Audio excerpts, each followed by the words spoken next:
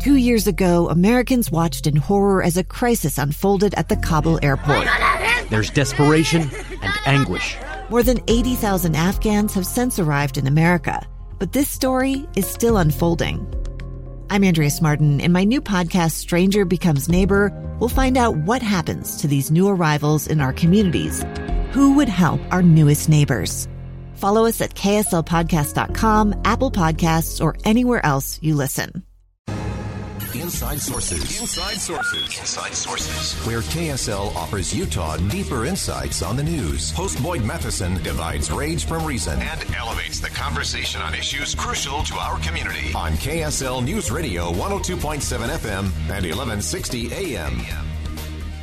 All right, welcome back to Inside Sources. Marty Carpenter, Greg Skorda sitting in for Boyd Matheson today. It takes two of us to do the job that Boyd does every day, and even then, we're probably not doing it quite at the same level that Boyd normally does it. You know, Greg, we've talked about this on other programs that we've done together, KSL at Night, where we've co-hosted before. I always talk about this political bell curve, that there are sort of, if you think of it looking like a bell or like a ghost, right, if you draw a line that looks like a ghost, the extremes, there aren't that many people out on the extreme left, and there aren't that many people out on the extreme right compared to the number of people inside the bell curve, those sort of moderates in the middle who maybe lean one way or the other. They may be closer to one extreme than the other, but they're in that middle. And I think that applies as a political communication device, a way to kind of sort people out and figure out who are we really trying to talk to. And that seems to be the case more and more on social media. Oh, it does, and it is. And my wife sort of colloquially calls them the wingnuts, but they're really not. And if you go to some of these conventions that we're having in Utah, you see that there's the far right and the far left that shows up, and our candidates have had to appeal to them to get to the general election where they've got to go back to the middle. And our social media has sort of taken that to a whole new level. Yeah, it's not even like that recent of a phenomenon, because if you go back to when there only was a convention, when there wasn't an alternative route to the ballot, an alternative path to the ballot, I remember back in, say, 2010, 2012, somewhere in that time period, seeing a poll that said, here's what's important, top 10 issues to Republican delegates, and then here's what's important, top 10 issues to general Republican voters, non-delegates. And there was crossover on the list as far as some issues with education or transportation or healthcare reform, immigration were on, but they were in a completely different order, almost inverse in many ways. Right. And so there's sort of this disconnect between a couple different groups who are out there speaking, and the way they're speaking to each other online is the subject of a study that's been conducted by a couple of public relations professors at Brigham Young University, and they're joining us here today, Devin Knight and Christopher Wilson, assistant professors of public relations at Brigham Young University. Devin and Chris, thanks so much for spending some time with us today. You bet. It's a joy to be with you. Hey, Devin. Yeah, thanks for having us on. Let's start with you, Devin. What was the purpose? What was the motivation for this study? Yeah, the purpose of this study was to try to understand what signals from social media would be helpful to organizations, whether they're businesses or government, because we talk a lot about the importance of listening to our audiences on social media, but really, who is it that's speaking up on social media, and does it really represent the majority opinion from our stakeholders, or is it more just a loud, vocal minority? And who was interviewed? I mean, how did you get the information that you worked on, Chris? I mean, what was the I don't know what the word is, the source of information for your study? Yeah, so we did a survey. It was a national representative survey that we pulled from a Qualtrics panel that we modeled to kind of reflect the census breakdown of people across the different census districts across the country. So nationwide survey of 1,047 people that represents generally what the census breakdown of a country looks like. It's the story of an American held in a dark Venezuelan prison. Then all of a sudden they all kind of lined up. They pointed their guns at me. And this is the point where I thought, I'm going to die today. I'm Becky Bruce. I spent a year working on Hope in Darkness, which now has more than 2 million downloads. Find it on kslpodcast.com or wherever you listen to podcasts.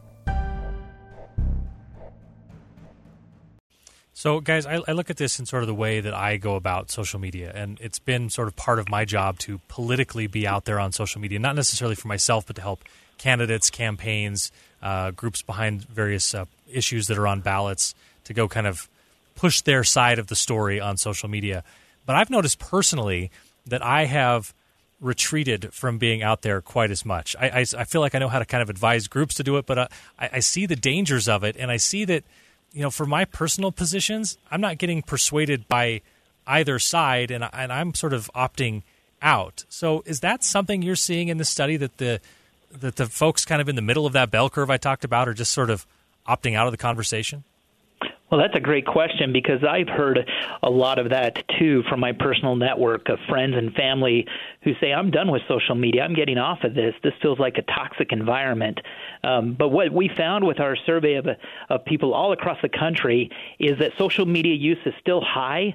78% reported that they're on Facebook, 43% are still on Instagram, but that those who are in the middle, either moderate or they lean conservative or they lean liberal, they self-censor at much higher levels than those on the far right and far left. And so when we get on social media and we see voices, we're mostly just seeing those that are on the far left or far right, and the rest of us are censoring ourselves and really not saying much. We're mostly just scrolling and reading.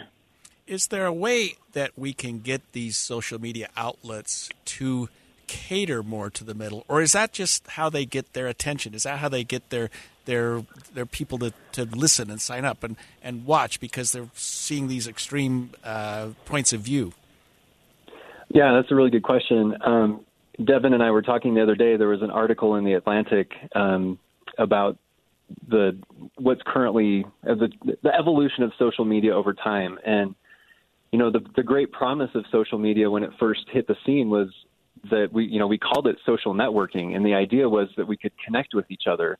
But over time, we've come to call it social media because the focus has changed more towards using those channels as a way to create content or create messages and push it out to an audience. And so the conversation has kind of died, and we've kind of moved to a model where people are just pushing messages out and trying to get attention and trying to get followers.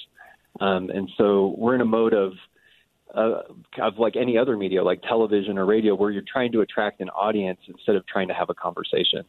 So it's really more a matter of it becomes kind of a broadcast medium then, that you can, if you're in the groups that are talking back and forth and actually using it socially, your study would say that those are the folks who are maybe more on the political extremes, and in the middle, everyone's more of a consumer of information in a more traditional sense, that they're reading information that's out there.